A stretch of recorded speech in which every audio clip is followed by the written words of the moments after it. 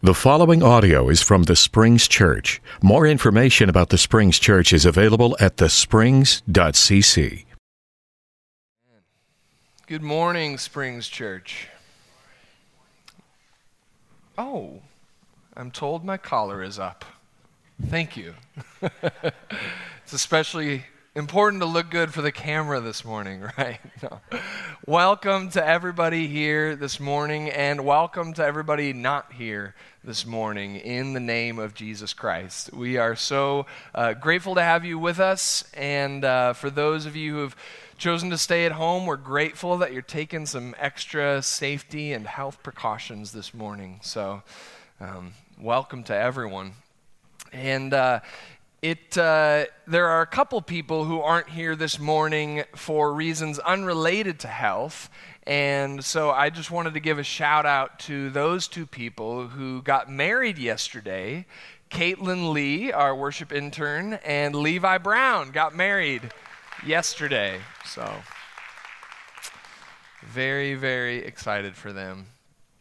But it is a strange season. It is an interesting time here with this coronavirus and the spread and all that's going around. And so I just want to encourage you all that we as a leadership, as a staff, as the eldership, we are all staying in contact. We are communicating regularly. We're trying to stay up on all the best information that we can find. And we want to pledge to you that we'll be communicating with you as information continues to come in and as this continues to play out and unfold in the weeks to come. Right now, we had Patrick Mead scheduled to come in next Sunday. We've gone ahead and canceled his visit. We're going to reschedule that for later on.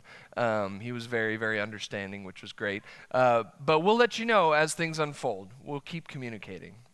And I wanted to just share something that I've been reminded of recently by a wise Christian teacher. And that is this, that if you find yourself fearful, first of all, that's okay. All right? It's okay to be afraid. Right? Jesus in the garden shows us that fear is a natural part of being a human. When problems emerge is when that fear reaches such a fever pitch of paralysis that we forget Jesus is Lord. Right? It's natural if your child falls in the python exhibit at the zoo. Feeling fear, being a little anxious about that is a natural human response. It would be inhumane and irrational not to be a little afraid. The problem is when fear takes us to a level where it talks us out of the lordship of Jesus. Jesus is Lord, and he remains Lord, and it's important for us to remember that in these days ahead because listen, church, this coronavirus is a crisis, and a crisis for us as Christians is an opportunity to serve. A crisis for Christians is an opportunity to live up to the name that we claim in Jesus. And so we need to remember all the more his lordship because there will be opportunities ahead for us to serve those who cannot serve themselves. There will be opportunities for us to give of ourselves and our resources for those who don't have the margin to weather this economically.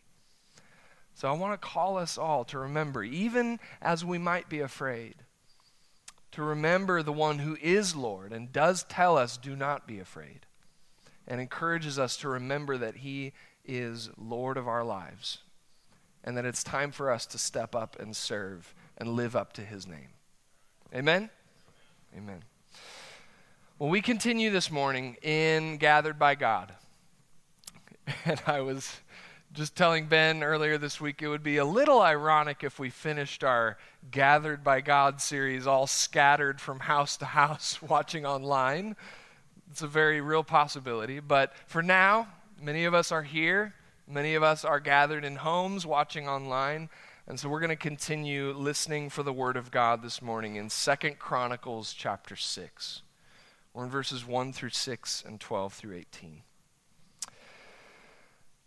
Then Solomon prayed, O Lord, you have said that you would live in a thick cloud of darkness. Now I have built a glorious temple for you, a place where you can live forever." Then the king turned around to the entire community of Israel standing before him and gave this blessing: "Praise the Lord, the God of Israel, who has kept the promise he made to my father David. For he told my father, 'From the day I brought my people out of the land of Egypt, I have never chosen a city among any of the tribes of Israel as the place where a temple should be built to honor my name. Nor have I chosen a king to lead my people Israel, but now I have chosen Jerusalem as the place for my name to be honored, and I have chosen David to be king over my people Israel.'" Then Solomon stood before the altar of the Lord in front of the entire community of Israel, and he lifted his hands in prayer. Now Solomon had made a bronze platform 7.5 feet long, 7.5 feet wide, 4.5 feet high, and had placed it at the center of the temple's outer courtyard. He stood on the platform, and then he knelt in front of the entire community of Israel and lifted his hands toward heaven. He prayed, "O Lord, God of Israel, there is no God like you in all of heaven and earth. You keep your covenant and show unfailing love to all who walk before you in wholehearted devotion. You have kept your promise to your servant David, my father. You made that promise with your own mouth, and with your own hands you have fulfilled it today. And now, O Lord, God of Israel, carry out the additional promise you made to your servant David, my father. For you said to him, 'If your descendants guard their behavior and faithfully follow my law as you have done, one of them will always sit on the throne of Israel.' Now, O Lord, God of Israel, fulfill this promise to your servant David. But will God really live on earth among people? Why, even the highest heavens cannot contain you. How much less this temple I have built?" Let's pray. Lord God of Israel, there is no God like you. And we lift up your name and we praise you for that covenant of love that you have established with your people. We give thanks to you, Lord. Quiet our restless hearts. Still us. And help us to find peace in the shadow of your wings. Lord, we praise you. We thank you for Jesus. And God, we ask for your Holy Spirit to illuminate this word. I ask you, Lord, for the gift of preaching this morning. And we give thanks in the name of Jesus. Amen. From the day I brought my people out of the land of Egypt, I have never chosen a city among any of the tribes of Israel as the place where a temple should be built to honor my name. Nor have I chosen a king to lead my people Israel, but now I have chosen Jerusalem as the place for my name to be honored, and I have chosen David to be king over my people Israel. God chose Israel. God chose Jerusalem. God chose David, although David didn't get to build the temple. That was left for Solomon, his son. But God chose the people of Israel, covenanted himself to them. And we find ourselves here this morning in Chronicles, 2 Chronicles chapter 6, where these people have now built a temple for God to dwell in. Over the past couple weeks, we've seen in Ben's sermon, God call Abram. We've seen God last week gather his people at Sinai, Exodus 19, to make them a holy nation, a royal kingdom of priests, and a treasured possession. And now this morning we see that Israel is in the promised land. Israel has made it to this place. They've made it to the city of Jerusalem now. And it's significant for us to notice something, that God called a people before they had a land. God called Abram and brought together and formed a nation before they had a permanent place to be, to live. And that's significant. That's important because that's not usually the way that ancient peoples exist, right? Ancient peoples don't normally have a memory of coming into their land, right? Ancient peoples typically sort of were birthed on their land along with their language and their culture. And there's no memory of coming into the land because the land is where they came up as a people with a history and a memory. It's different for Israel, though. Israel had an existence before the land. Ancient peoples lived within a certain set of borders, and this was their place. This is where they came up with their language, and it's the same with the divine, right? Gods, lowercase g, polytheistic gods, were connected to a specific tract of land, to a piece of terrain, and they had their borders that they were sovereign over, and if you lived in this land, you worshiped this lowercase g god, and if you moved over to this tract of land, well, you stopped worshiping that one and you worshiped this one. Because it would make just as much sense to worship the God from that land while I'm in this land as it would to abide by the laws of Paris while I'm living in New York. Right? It's a different set of rules. It's a different jurisdiction. Land is important to people. And land is important to Israel. But Israel is a people who remember coming into the land. Israel is a people who God has formed before they have an actual place to stay and live. Remember, God called Abram not to stay in his native land, but to leave it. When God elects Israel, when he chooses them, he actually calls Abram to become a foreigner, a wanderer, a nomad. Israel has a unique relationship to the land because they have a unique relationship to God. God chose Israel. And here they are, finally in the land, in 2 Chronicles 6, in the city that God has chosen, Jerusalem, with a built and completed temple. And I want to pause here this morning for just a moment because it's important for us to remember that we are gathered by the God of Israel. The God we worship here at 21477 Northwestern Avenue is the God of Israel, is the God of the Jews, right?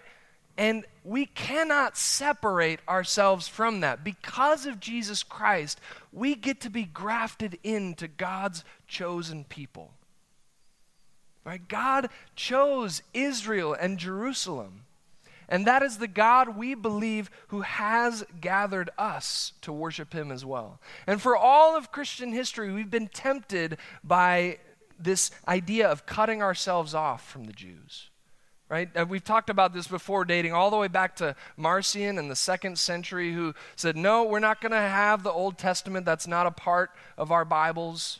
We don't worship Yahweh.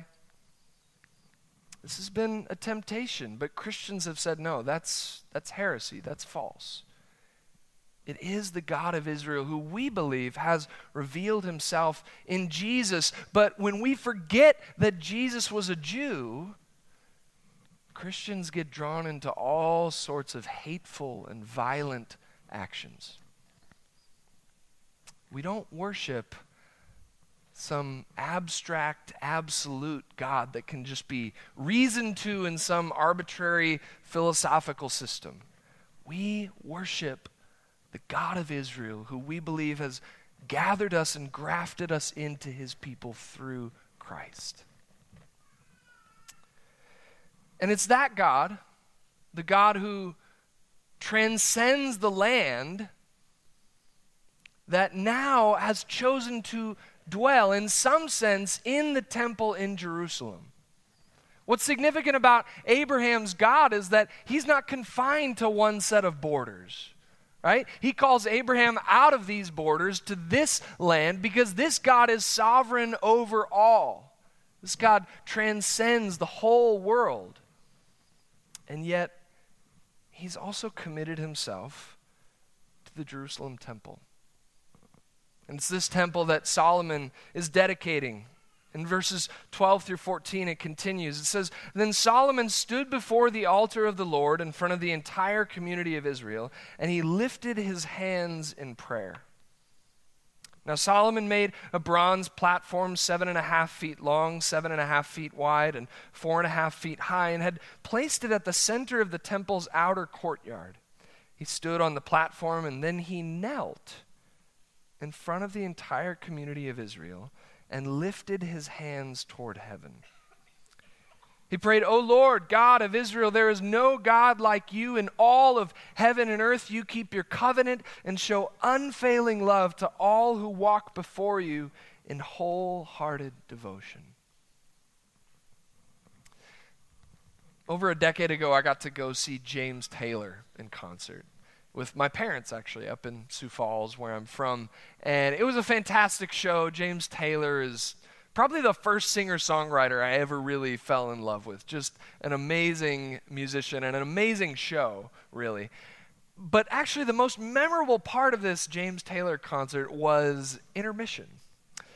Strangely enough, the part where he wasn't playing, because as he finished the first set, and he had kind of a big band with them, and he was like, "All right, we're going to intermission," and the band quickly left the stage. But before James Taylor could hightail it to his dressing room for some much-needed rejuvenation, he was already an old guy about 10 years ago. Everybody's doing the math. Am I older than James Taylor? Before he could get to his dressing room, a crowd kind of started to form in front of the stage asking for autographs. And I'll never forget James Taylor kneeling down and beginning to sign autograph after autograph after autograph. And I was actually able to make my way down to the lower levels and come all the way up through the crowd and get James Taylor to autograph my CD. But it was just this incredible image, really, that stuck with me of James Taylor, the guy we were all there to see, kneeling in humility for probably 90% of the intermission. He finally went back to his dressing room for a couple minutes, came out, played an amazing second half of the show. But that image of humility always stuck with me. And it's this image that we get from Solomon here in verse 13. Solomon, the king of Israel, the head honcho, the guy leading everything. And Solomon kneels before God in front of all the people and lifts his hands to heaven. And he prays and worships on their behalf. And Solomon does this because in worship, we learn the posture of God's people. Worship is where we learn the shape of life before God for the sake of the world. It is in worship that we learn the actions that Christians are supposed to take outside of these walls. Right? It's not that this 1 hour on Sunday morning is the most important hour of every Christian's week, always. It is important, but serving the hungry, the sick, the poor, following Jesus outside in our daily lives is just as important. It's not that this is more important, this hour on Sunday mornings. Here's the deal. This is the hour, this is the place in worship we learn the posture of life before God that we take outside the walls. Right? It's here that we learn to break bread with one another, to be reconciled to somebody, even if we're not ready to be reconciled to them. It's here that we learn to sing and hymn and think and speak in the language of the kingdom. And it's here that we learn the posture of humility before the Lord God of Israel revealed to us in Jesus Christ. It's here that we learn the posture of life before God. This is the place where we pattern our lives on this moment of worship. And this includes kneeling. This includes kneeling, which we don't really do here at the Springs all that often. Maybe you've done that before. Maybe you've kneeled in private in prayer, maybe at a different church. But really, I think to our detriment, we don't really do much kneeling here at the Springs. But it's an important posture because it's a posture taught to us not just by Solomon, but by Jesus himself. In Luke 22, Jesus is on the Mount of Olives. He's about to be betrayed, arrested, tried, tortured, crucified. And in verse 41 and 42, it says, "Then he withdrew from the disciples about a stone's throw, knelt down and prayed, 'Father, if you are willing, remove this cup from me. Yet not my will, but yours be done.'" We learn to bend our will to God by bending our knee to God. It's in worship that we learn the posture of servant humility before the God whose will we conform to. We learn to bend our will to God. We learn to be in solidarity with one another in our humility by bending our knee. As Joseph Ratzinger writes about Jesus here in Luke 22, he says, Jesus assumes the fall of man, lets himself fall into man's fallenness, prays to the Father out of the lowest depths of human dereliction and anguish. Jesus knows our fear. He knows our brokenness. He knows our humility before a holy God. And he teaches us to conform our will to his in worship. And it's this God who has chosen Israel, who's not confined to one piece of land, but it's this God who has stooped to dwell in some way in the temple.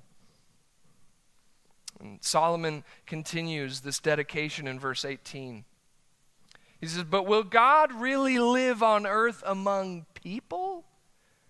Why, even the highest heavens cannot contain you. How much less this temple I've built?" And we talked about this kind of tension months ago, this tension between God's immanence and God's transcendence. Right? God's being near to us, God pervading all things, God being closer to myself than I am to myself. God's immanence, and yet God's transcendence. God being beyond, above, other, infinite. We talked about this tension, and this tension is present here in 2 Chronicles. Israel knows that the God who can't be confined to a single tract of land can't be confined to one single building either, and yet the transcendent God has chosen to stoop in humility to let his glory dwell there. To dwell in some way with this special chosen people in this special chosen city, in this special chosen place, the temple. And it's on this that we agree with our Jewish brothers and sisters, that God has chosen to dwell in some way in that temple. And yet where we disagree is that God also, we believe, has chosen to tabernacle among us in Jesus Christ. That Jesus, the Word, became flesh and lived among us, and we have seen his glory, the glory as of a Father's only Son, full of grace and truth. That God has chosen not simply to dwell just in Israel, but to dwell in a single Israelite. That God is with humanity through the people of Israel and with humanity through a single human in Israel, Jesus of Nazareth. It's this God that dwells, that tabernacles, that stoops down to be among us. to know our pain, to know our fear, and yet to overcome. And yet to show us the posture of life before him.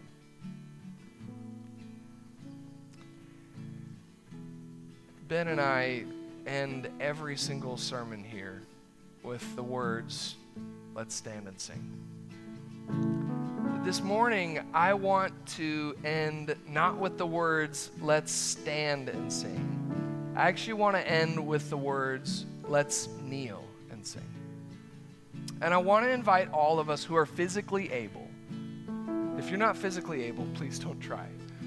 Please be comfortable sitting, standing, however you are. But if you're physically able, I want to invite us this morning together as the body of Christ to bend our knees before God, to bend our knees with one another, to bend our knees on behalf of the world, on behalf of those who couldn't be in this room to worship here. Because we worship, church, on behalf of the world. And we worship in order to learn that posture of humility before God and in order to teach that posture of humility to others. Now, if you're here this morning and you think, "Brett, I don't need any help getting on my knees. I'm already down there. I'm lower than low. I'm in the depths of despair. I don't need any help getting down there." To you, I say, this is not the solidifying of your lowliness. This is our solidarity of love together.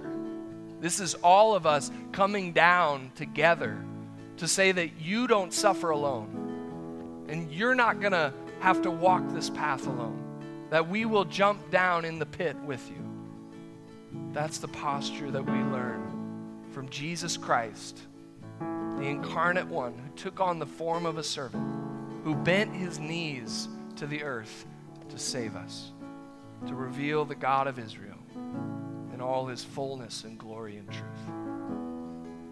So church, right now, let's kneel and sing and praise Jesus Christ.